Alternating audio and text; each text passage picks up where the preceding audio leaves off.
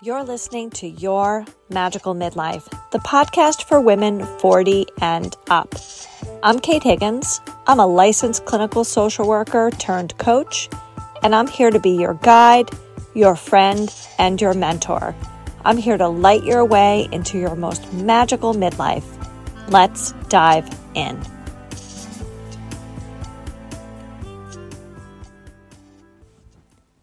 Rosebud Woman was developed in response to women's unaddressed needs for beautiful, luxurious products that provide relief and pleasure for all women, whether it be for period pain, perimenopausal woes, or menopause symptoms.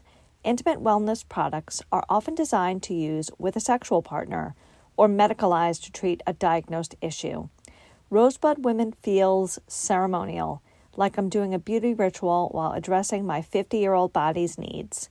Their everyday honor balm is gynecologist tested and hormone free. It hydrates, conditions, and replenishes intimate skin.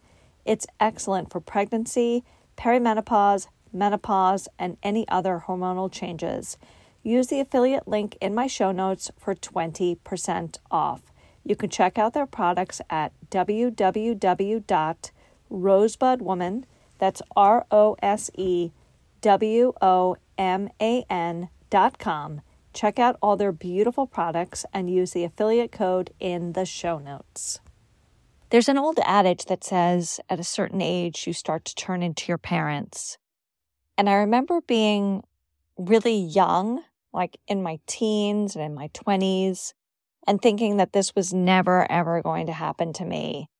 But once I became in my 40s and in my 50s, I can clearly see their imprint on me and all the habits that I picked up from them and some of the things that I've had to unlearn.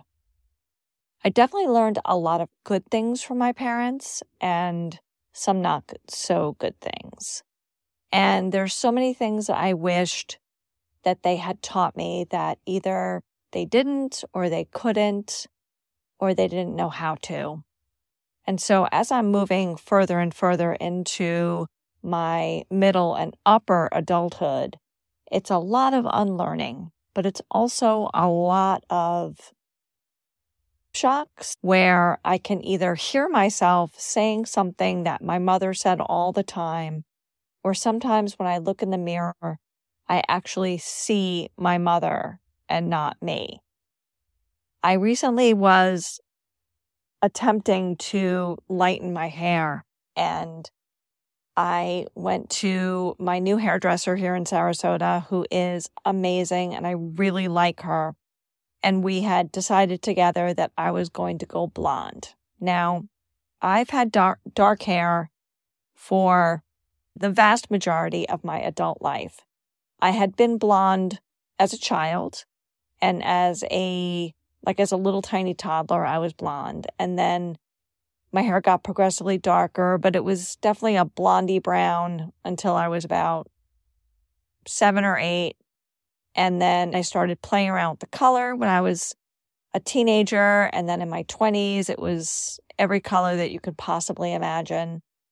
And then I just dyed it black when I started really working.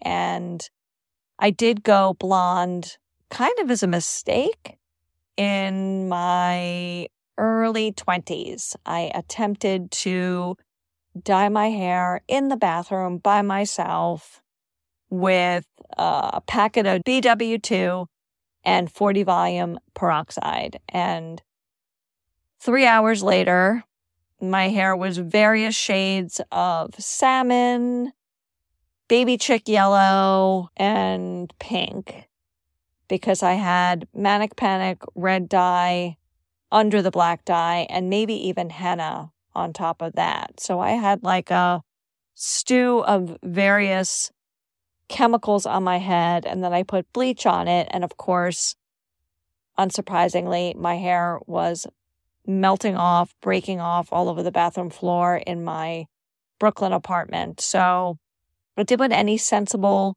23-year-old girl would do. I put a snow hat on.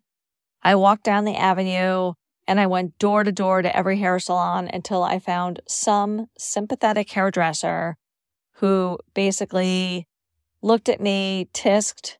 They all basically said they couldn't guarantee that I would walk out with any hair at all. And finally, the last lady, I think that she thought it was an amusing situation. Well, $150 later, I was blonde, but I had about 1.5 inches of hair.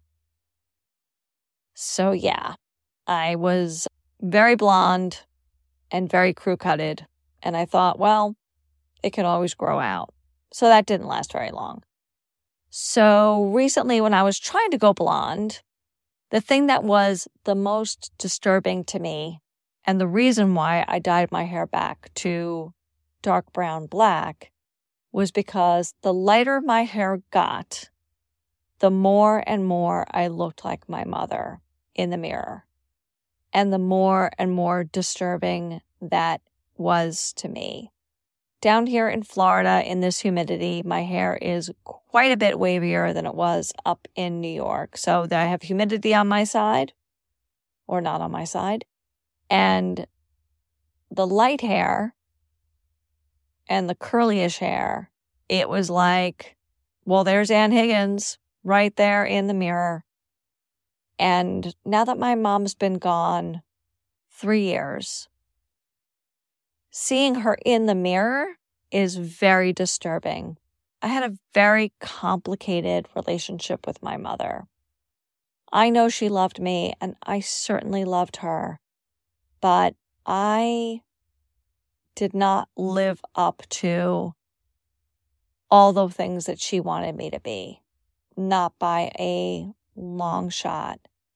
My mother very much wanted me to marry someone sensible, preferably somebody Irish, preferably a firefighter or a police officer or an electrician or a sanitation worker or a post office worker.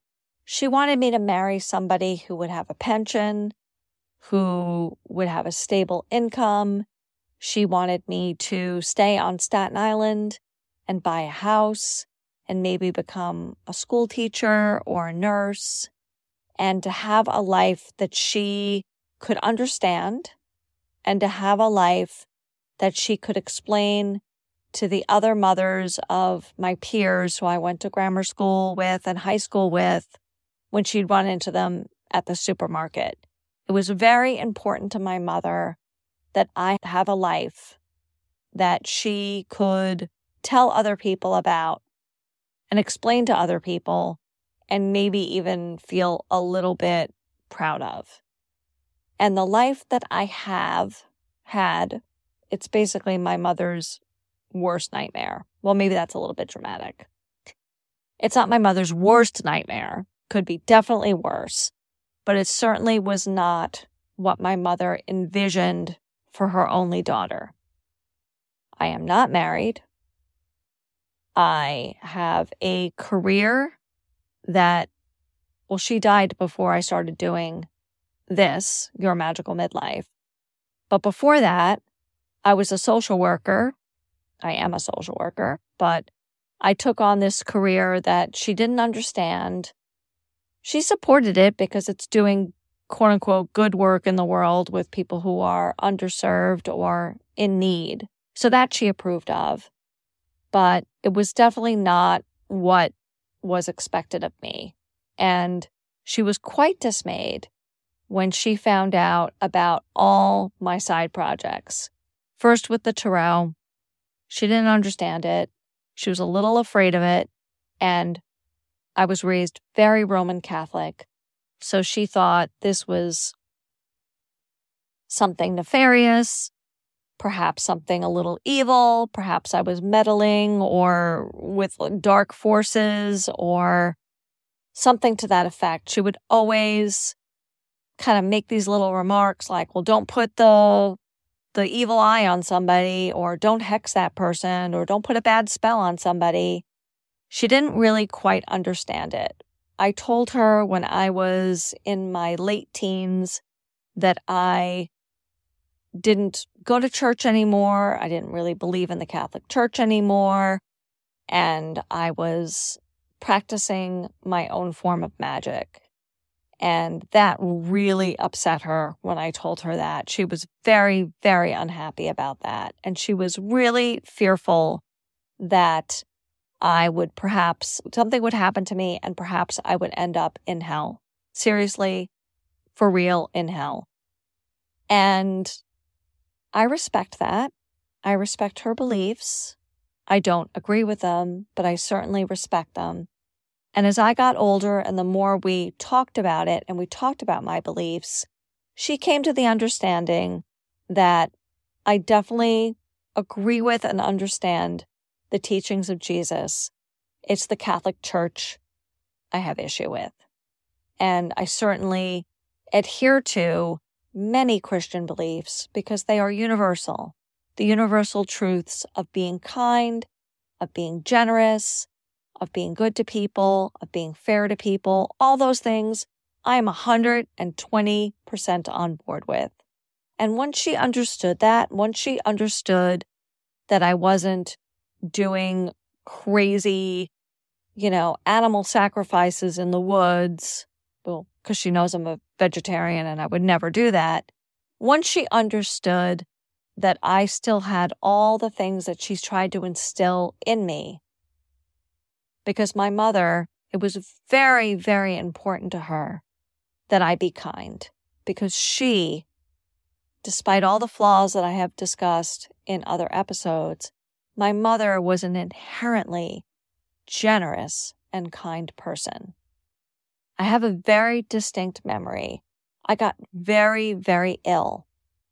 The summer between 3rd and 4th grade, I got really ill. My fever was 106, and they could not figure out what the hell was wrong with me. And I was hospitalized for 2 weeks. And they ran test after test after test, including a spinal tap, all these tests, and they never figured out what was wrong with me. But I did recover, and I went home eventually. But one of my memories of being in the hospital and being delirious with a fever was waking up and looking over, and my mother was sitting next to the little girl who was in the bed next to me. And that little girl had a mom that could not be there with her. Her mother was working full-time and I think had other kids to support.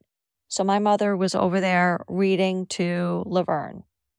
And I remember when I woke up being horribly jealous, but also recognizing that my mother was being generous and kind to a child that did not have a mom that could be there. And I really do admire that about my mother. But I also know that as I got older and as I pushed against her kindness, as you do when you're an adolescent and a young adult, it's part of growing up, is to push away the values of your family. I know that I pushed her pretty hard, and she pushed me hard too. We definitely had our disagreements. We did not see eye to eye. She, like I said, was very unhappy when I started getting into esoterica, mysticism, non-Catholic beliefs. She was very, very unhappy when I got my first tattoo, so much so that she cried and said that no one would ever marry me. She said it to my face.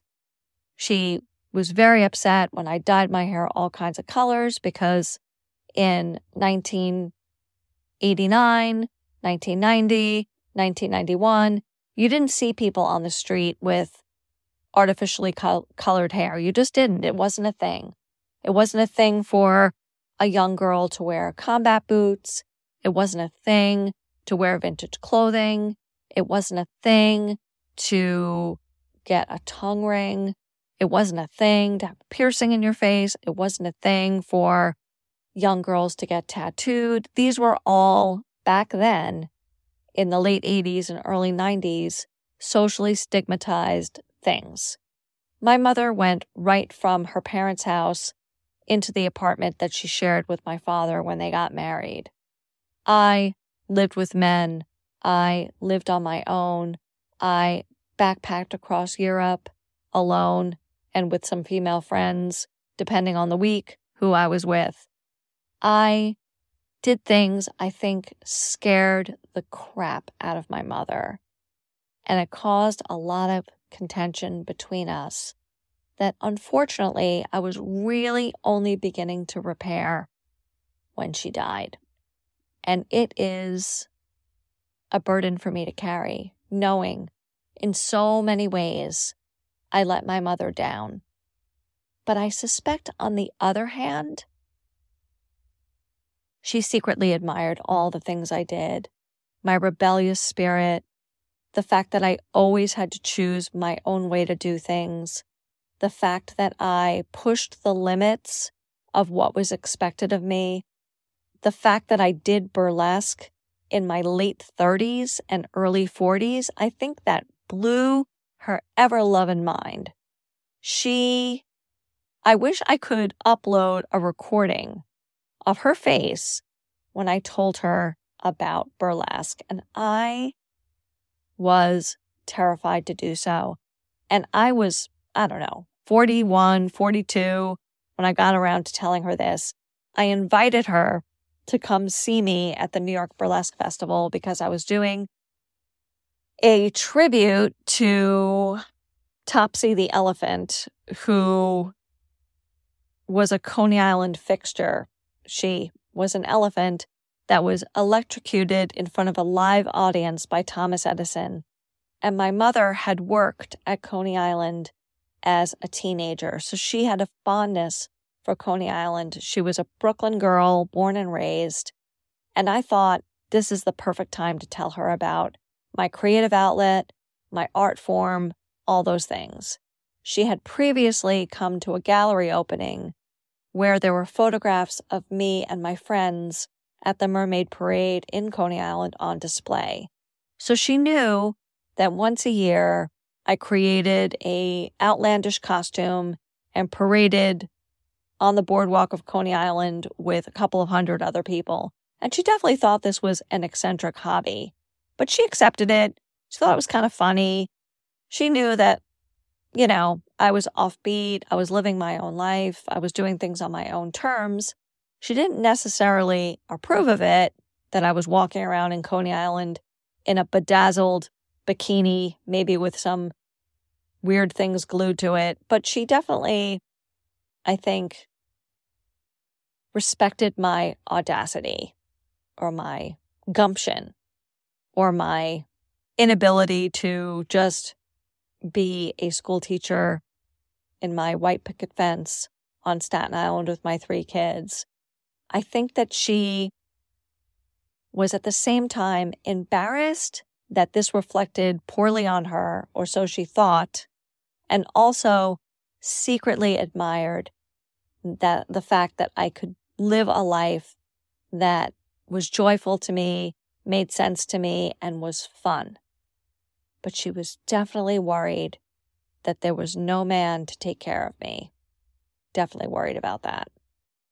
So it's really hard as a woman who's I was going to call myself a young woman, but that ship has definitely sailed. It's definitely hard as a woman to have this person that raises you, that is supposed to teach you how to live your life, and have that person judge you when you're not living the life that they think you should live. And I know that this is a central theme for many, many, many women, and I'm sure a lot of men who cannot live up to whatever their father thinks that they should have been. I'm sure this is a universal theme for all of us, that we aren't necessarily living up to who our parents think we ought to be, how we've let our parents down, how we are carving out our own paths in life, and how hard that can be, and how hard it is to be different than your family, or to not live up to their expectations, and to maybe live a life that doesn't make sense to them. My life doesn't make any sense to anyone in my family. I am sure of that. If my mother was still alive and she knew that I took a voluntary layoff from my job, oh my God, she would be the anxiety that she would not express to me, the anxiety that she would keep to herself, surely would have pushed her over the edge. My mother had this thing that she did when she disapproved of something that I did because it made her nervous or anxious. She just wouldn't say anything about it. She just wouldn't say anything. When I told her I was moving to Florida, there was the longest pause in history on the phone. And then she said, "I'm sure you'll figure it out." She didn't say, "I'm so excited for you. This is a great decision." At the time, housing was much more affordable here. She didn't say, "This is a great opportunity for you to maybe buy a home, start your life, blah, blah, blah." She didn't say any of that. She just said, long, epic pause, "I'm sure you'll figure it out. If you think this is the right decision for you, I'm sure you'll figure out a way to make that be. You've always figured it out." That was the epitome of my mother's version of encouragement. So when I see myself in the mirror, and now that I'm an age that I remember my mother being very clearly, to see my face changing and looking like hers, and to hear myself occasionally scolding my partner or giving unwanted advice in what I could swear is my mother's voice, it's very disconcerting. I am hoping that I can take the parts of my mother that I really admired, her creativity, her sense of humor, her wit, and her generosity and her kindness, and I can move forward in my life carrying forward those traits and leaving behind her over-sacrifice, her inability to advocate for herself, her sadness, her isolation. And I really hope that if there is a great beyond, if she has any awareness of me from wherever she is now, I hope that she can see what I am doing with my life, and I hope that wherever she is smiling. And I hope that however your parents feel about however your life has shaken out in your 40s or in your 50s or in your 60s, if they cannot outwardly tell you that they are proud of you, I hope deep down you can feel their quiet admiration. And with that, we shall choose a tarot card for this episode. And I'm going to take my cards out and I'm going to give them a little shuffle.